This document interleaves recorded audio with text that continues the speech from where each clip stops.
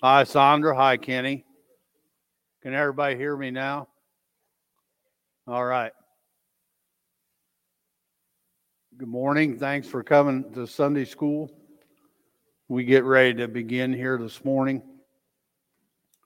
I'd like to ask Brother Ron to pray. Larry, that thing sounds kind of loud. Is it loud? Okay. Okay. All right.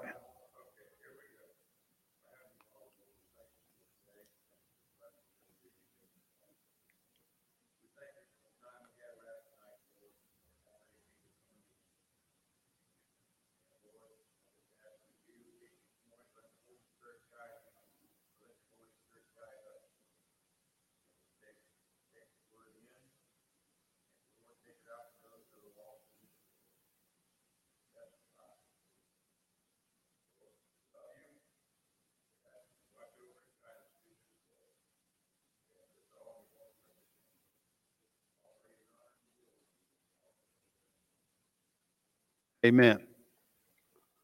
We're going to talk about having confidence in the midst of conflict. We don't all respond to conflict the same way. Many people avoid conflict at all costs. Others seek to win every conflict at any cost. While there are times when we must stand our ground, often conflicts are about issues of personal desires. God calls us to place the needs of others before our own. Doing this can sometimes call for personal sacrifice, but even then, we can trust that God will provide what we need to live our lives in obedience to Him. The setting here, we're in Genesis in 11, 12, and this week chapter 13 a little bit. Abram and Lot had returned from Egypt. We know last week that they journeyed there because of the great famine in the land. Now they've returned back to Bethel. They're wealthier than when they had left. Remember, Pharaoh sent them out of there and let them take everything that he had given them back with them, just to get them out of there and to not have any more conflict, or they were fearful of the Lord God Almighty. So to not incur any more wrath, they sent them packing with everything that they had given them. Now they're back, and they could not remain together because the land would not support them both. Abram graciously chose to avoid conflict by suggesting that Lot take his possessions and leave. But he allowed Lot to decide which land would be his. Lot's choice would lead to his demise, and Abram would call on the Lord and receive new and wonderful promises. There's the whole key in this conflict and the example given here in Scripture. Lot looked out and saw what he wanted and took that. He looked at things from a worldly perspective. But Abram waited on the Lord to give him what would be his possession. And sometimes that's what we need to do, is just wait and see what the Lord may want to give us, instead of us imposing our will and getting what we think that we should have or want. There's a question here. What's the smallest thing that you've seen somebody fight about? My brother and I used to fight over the last donut. We would hide them. And just little things like that, growing up. But, even as adults, I've seen people get upset over the least little thing, and it escalate into something bad. Let's go ahead and read this morning. Kenny, I see you're ready. Chapter 13, verses 5 through 8.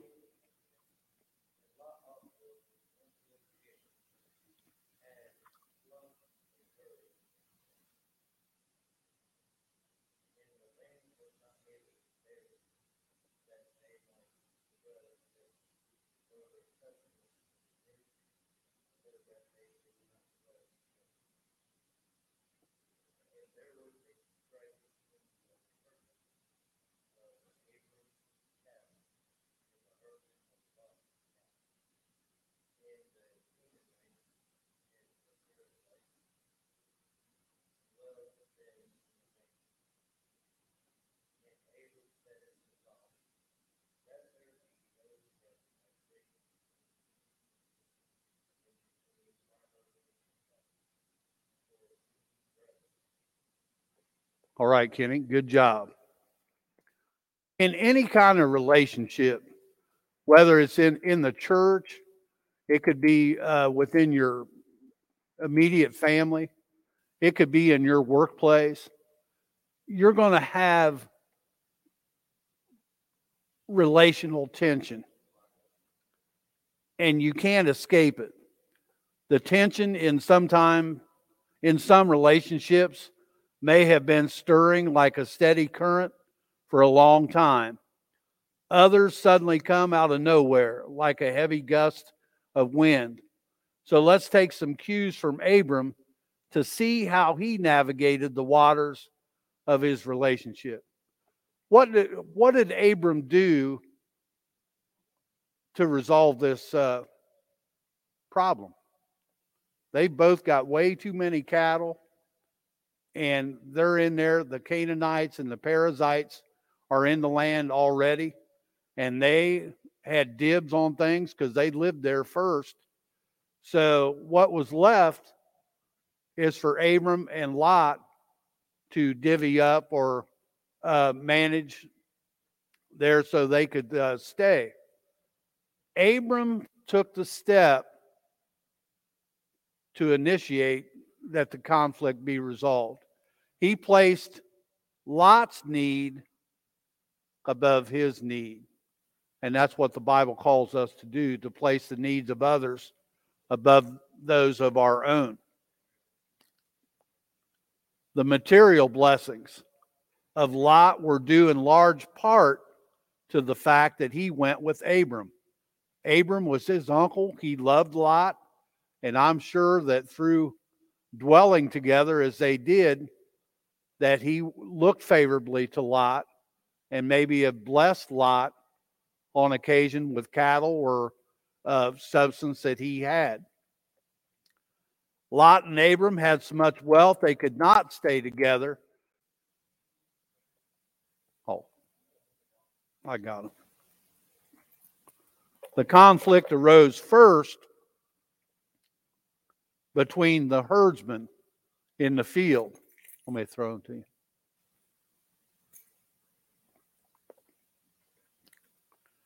Plus, the summer months would have been especially difficult since it was so dry in that area. Abram and his nephew Lot had too many animals and not enough grazing land. So they began to quarrel with one another, the herdsmen. It also says in the scripture that it indicates that Abram said, "Let there not be any strife between you and me." So Abram and Lot may have had words with each other too over this. There was also an insufficient amount of water for everyone and their animals. The Canaanite had been living in the land for many years, and this was an idolatrous, evil people who were a persistent enemy of Israel. Less is known about the Perizzites. They are one of the tribes who dwelt in the land of Canaan, and that was often mentioned along with the Canaanites. Though God had brought Abram to the promised land, it was not his yet. In Genesis 15:13, God told Abram, "Know of a surety that thy seed shall be a stranger in a land that is not theirs, and shall serve them, and they shall afflict them 400 years." What's that talking about?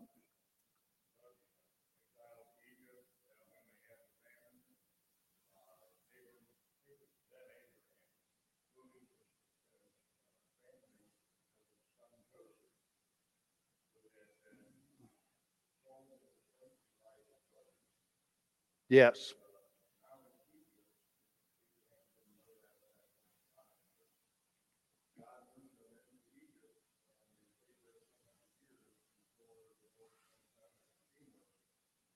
Yes. They said it was 400, but it was approximately, I think, 430 years that they spent in the land of Egypt. But that time is still to come. For now, he was back in the promised land, even if it was only temporary again. God was gracious to the Canaanites and the Perizzites because he allowed them to remain in the land, but judgment was going to come. He gave them time to repent and to see the error of their ways.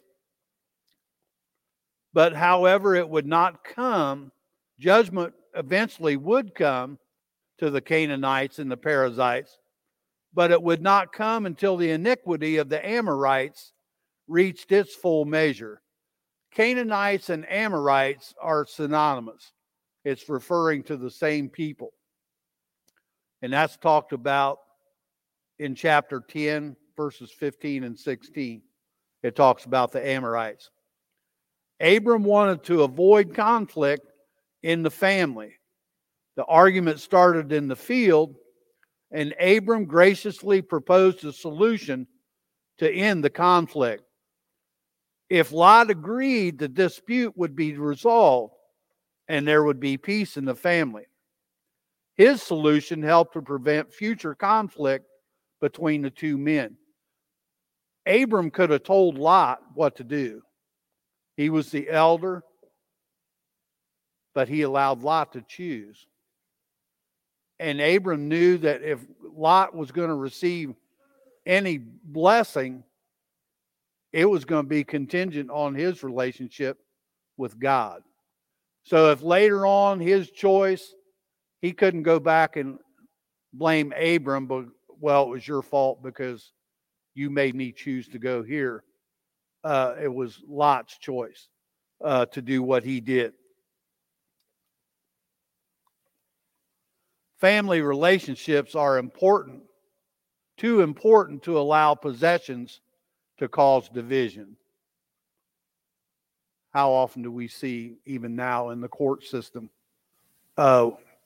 estates being settled where a will has been declared and there's people that want to challenge that? And I've seen families split apart and never speak to each other again over a piece of furniture and possessions that someone had in the family.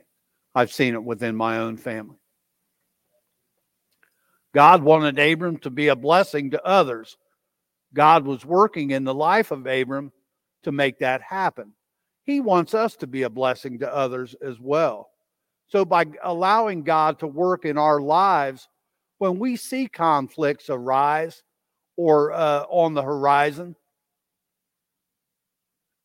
by following God and asking his direction and how to resolve or what action to take or what direction we should take, we want to honor God with however we handle these situations and not be selfish and prideful and it's got to be my way or the highway. And often that leads to serious conflict. Abram wanted to see God's blessing on Lot, and he knew that quarreling would not bring benefit to either one of them. Here, this is key. Abram's heart and character were right before God, and his offer to resolve the conflict would be honorable and compassionate. God makes relationships right by making our hearts right, and Abram's heart was full of love for his nephew. You can't hate somebody over a conflict with them. Not anymore. Not since you've given your life to the Lord. You can't go there anymore. Go ahead, Ronnie.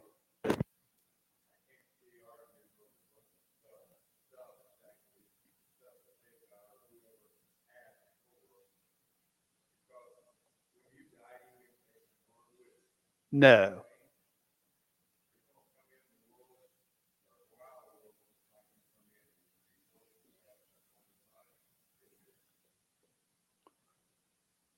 It's very easy to get selfish over possessions and want to have things. I'll tell myself here, and this a story from back when I was hauling trash. Back years ago, before I got saved, I was always bringing things home and finding stuff in the trash. And I worked with a guy that he liked that stuff too. And he would find something, or I would find something, and we used to go at it over that stuff.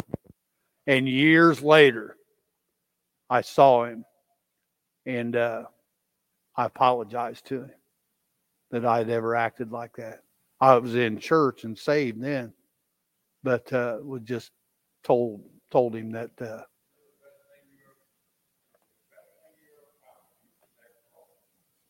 Yep, I still got it. That was that began a sequence of events that saved my soul, saved my life. Let's go ahead and read some more verses here.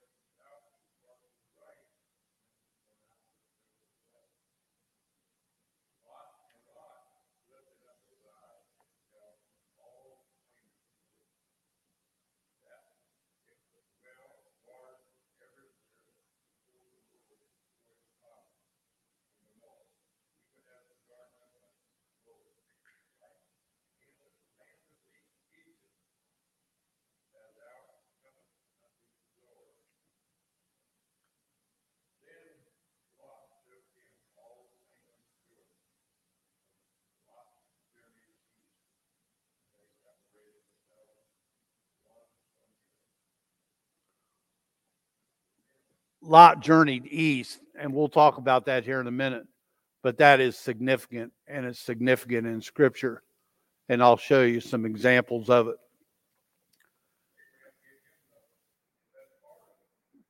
Yes. Lot thought that he was getting the best for what he desired, but it led to his demise. Go ahead, Terry.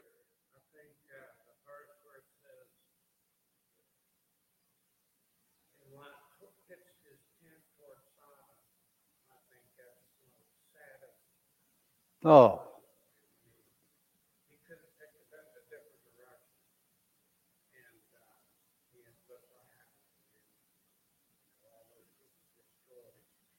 yes,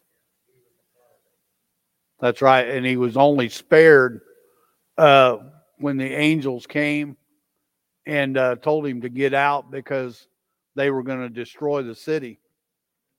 He wanted to.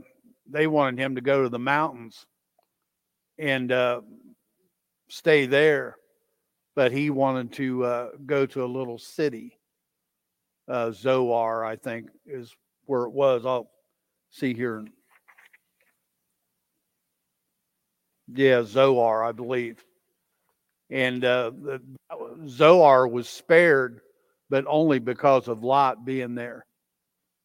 And the angels allowed him to go and remain in that city.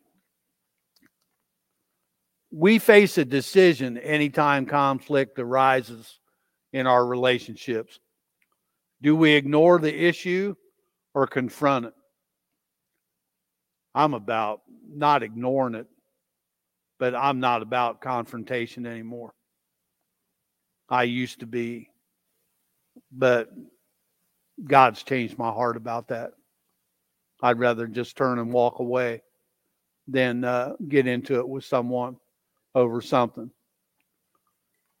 Do we keep moving toward unity because the tension and conflict is just not worth it? Things can happen in conflict in relationships that take years to heal. Words said or actions taken that may never heal. And I've seen that too.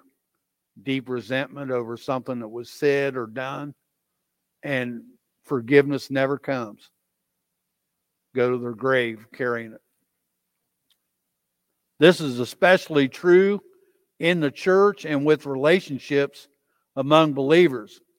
We cannot control the attitudes and actions of another individual or group, but we can control our own attitude and actions.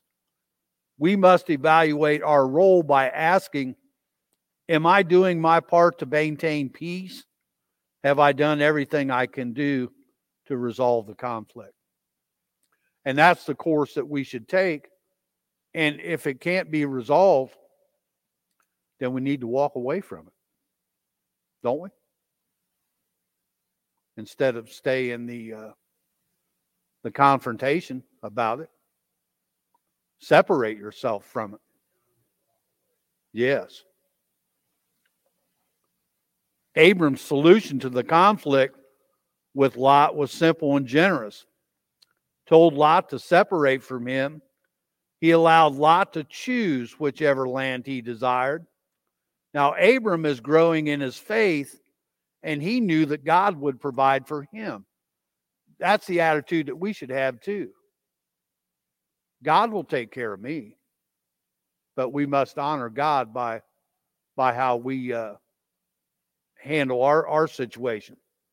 Abram loved Lot, wished the best for him, so he would let Lot choose which land he wanted.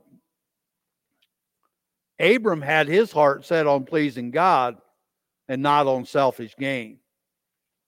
He was learning to love the Lord with all his heart and love others as he loved himself. Paul would later say in Philippians 2:3-4, let nothing be done through strife or vainglory, but in lowliness of mind, let each esteem other better than themselves. Look not every man on his own things, but every man also on the things of others. Abram's heart was full of love for Lot. He loved Lot. And Abram was not fearful of what the future would hold for him. Perfect love casteth out fear. 1 John 4:18. Abram knew that future blessings for Lot would be dependent on Lot's love for God. So Abram made sure that Lot would have no reason to be upset with him at this critical juncture in their relationship. Abram demonstrated the importance of putting the needs of others before our own needs, a principle Paul later spelled out. Any principle from God's word is the right one. But let's be honest, putting the needs of others before our own doesn't always sit so well, especially in a conflict situation. It can be done, but we must humble ourselves to do it. Lot had his heart set on pleasing himself. He had not grown in his faith to love God with all his heart. His love was for this world, so he looked to see what land would be best for himself.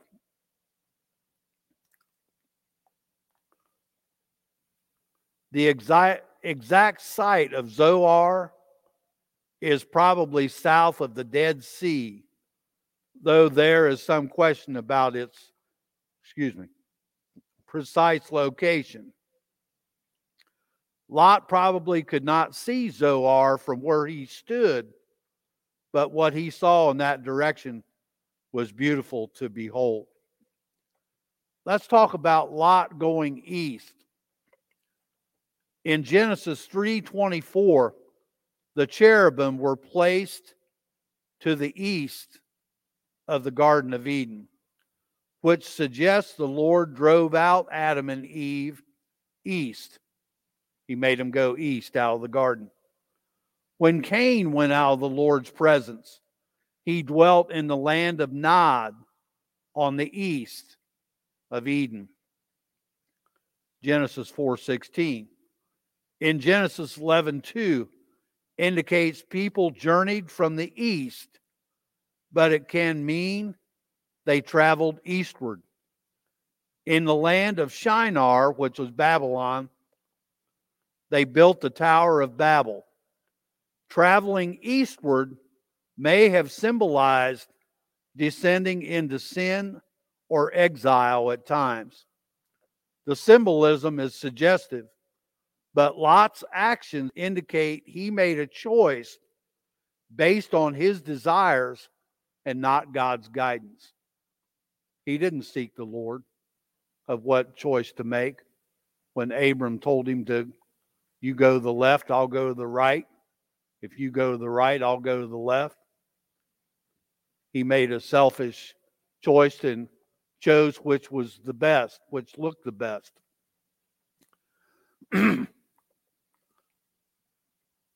It was so beautiful that Lot imagined it to be like the Garden of Eden, like the beautiful fertile land he had seen in Egypt, which had been watered by the Nile River. His choice was easy to make. Hey, if you're standing there and you got 10,000 cattle and you got the opportunity to go where the water is and the green grass, you're probably going to make that choice as well. What makes placing others' needs before our own so challenging? Hey, I want it my way. That's what's challenging. We're selfish. We like things to work out the way we want them to. We don't want to get out of our comfort zone. But God may be challenging us to grow us in our faith and trust in Him.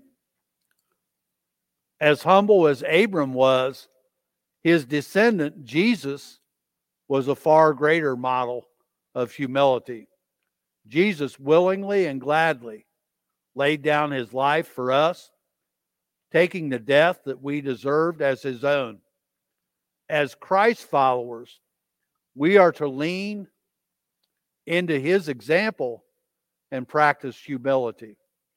The only way we can truly maintain humility in any conflict is to run our words and actions through the filter of Jesus.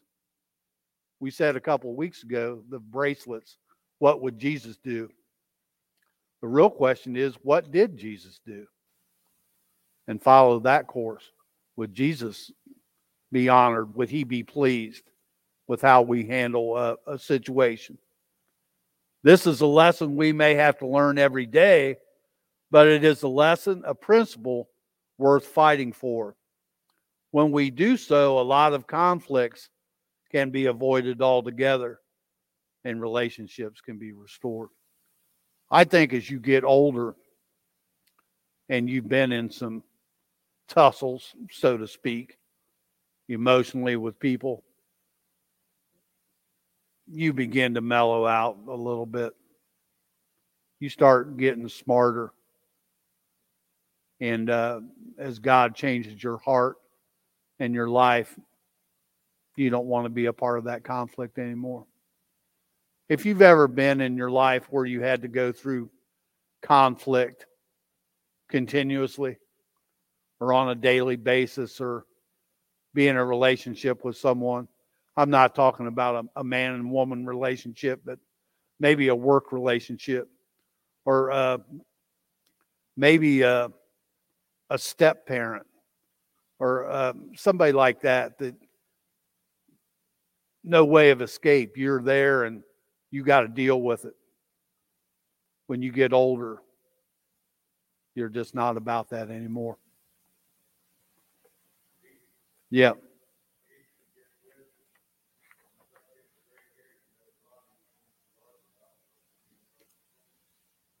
Well, you start learning that stuff's not important anymore. It just can't be resolved. Let's go ahead and read these last verses.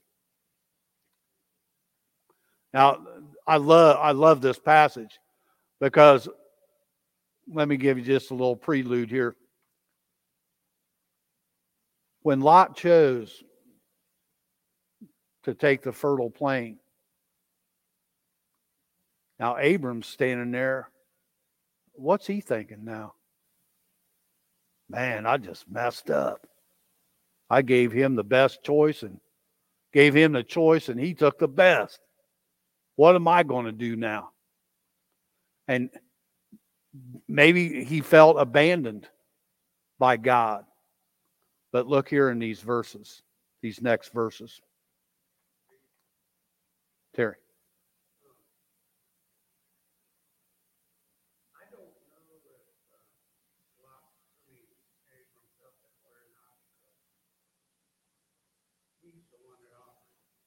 Yes.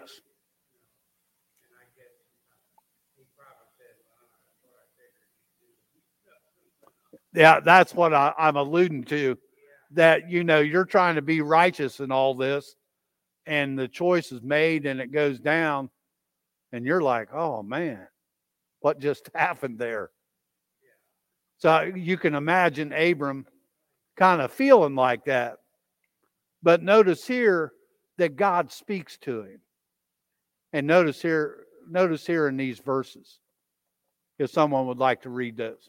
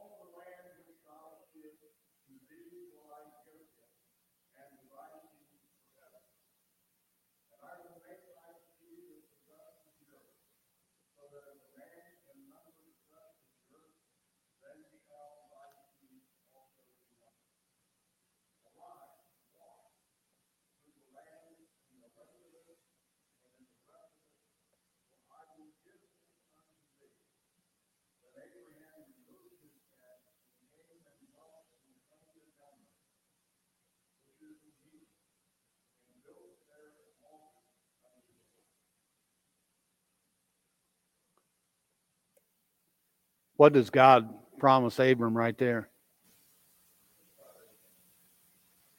This is all going to be yours. Even the land that Lot has chosen for himself, it's going to eventually be yours.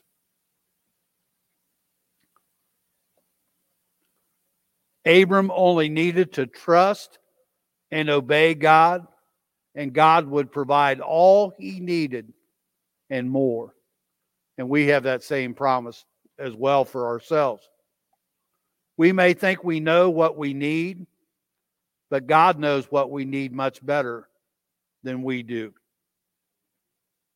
God would give to Abram all the land that Abram could see, and even more than he could see. And God promised that territory would be his and his descendants forever. That his descendants would be as numerous as the dust. You ever take a good look at dust? Dust on the hood of your car? That's a lot of particles. And you're talking about the dust of the earth, that's innumerable. We're not talking here just about physical descendants of Abram, but spiritual descendants of Abram, people that would later on believe in Jesus. God promised that the land would belong forever to the descendants of Abram. God promised Abram even more. No one can count how much dust there is on the earth. And Abraham would have more descendants than anybody could count. What's that, Ronnie?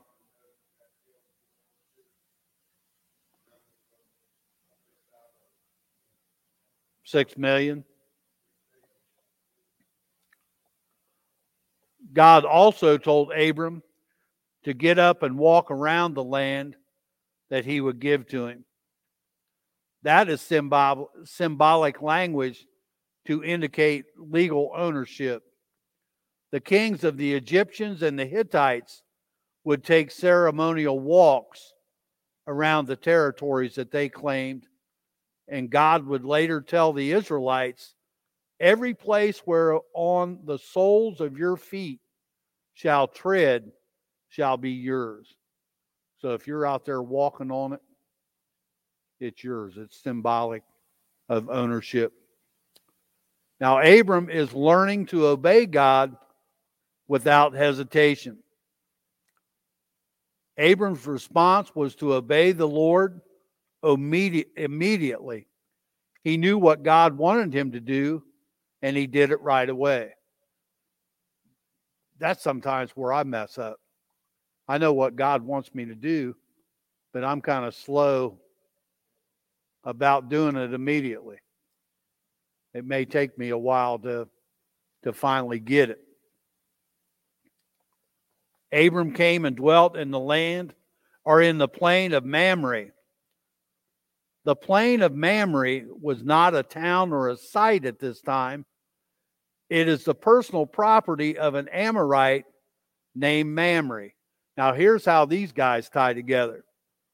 Who, along with his two brothers, Eshcol and Aner, would later join forces with Abraham to defeat the kings who had attacked the city-states where Lot was living at that time. Remember when Lot got taken hostage? Well, they come and told Abram, and Abram was confederate with Mamre, Eshcol, and Aner. They went together and rescued Lot. In exchange for Abram being able to use their land or maybe to pasture his cattle, if there was any kind of conflict that they would run into, they would go together and help each other out. It was kind of Abram's way of sustaining that relationship with them. In exchange for letting us graze our cattle here, hey, if you have any problems, let me know and I'll bring my crew and we'll take care of it. The plain of Mamre was at Hebron. Hebron is the highest city in Palestine at a little over 3,000 feet above sea level. It's about 19 miles southwest of Jerusalem. The place Abram lived, also referred to as Mamre, is a couple of miles north of Hebron. It had been a well-watered and fertile region for more than 5,000 years. It's also the location of Machpelah, the patriarchal burial site that Abram purchased from Sarah. Abram made his home there. He would travel occasionally, but that was basically his home base from then on. We can't control reconciliation, but we can forgive. Forgiving another person can be hard, extremely hard, but it's the most healing thing to do. It takes two for reconciliation to occur. but we can still forgive regardless of how the other person responds. Forgive and trust God to work in the hearts of others. We keep trusting that God will break through the walls. If you're carrying a chip on your shoulder about somebody or someone, who's that affecting? It's not hurting them any. You're the one bearing that burden. So get rid of it. Forgive them. And quit dwelling on it. You can't change what happened. Let it go. Forgive them and move on and see what God's got in store for you. He don't want you to dwell there. Let it go. I thank you for your time.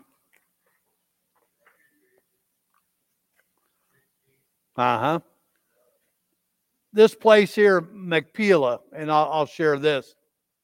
Along with Sarah, the Israelites would bury Abraham, Isaac, Jacob, Rebekah, and Leah at Machpelah. That was a significant place for them.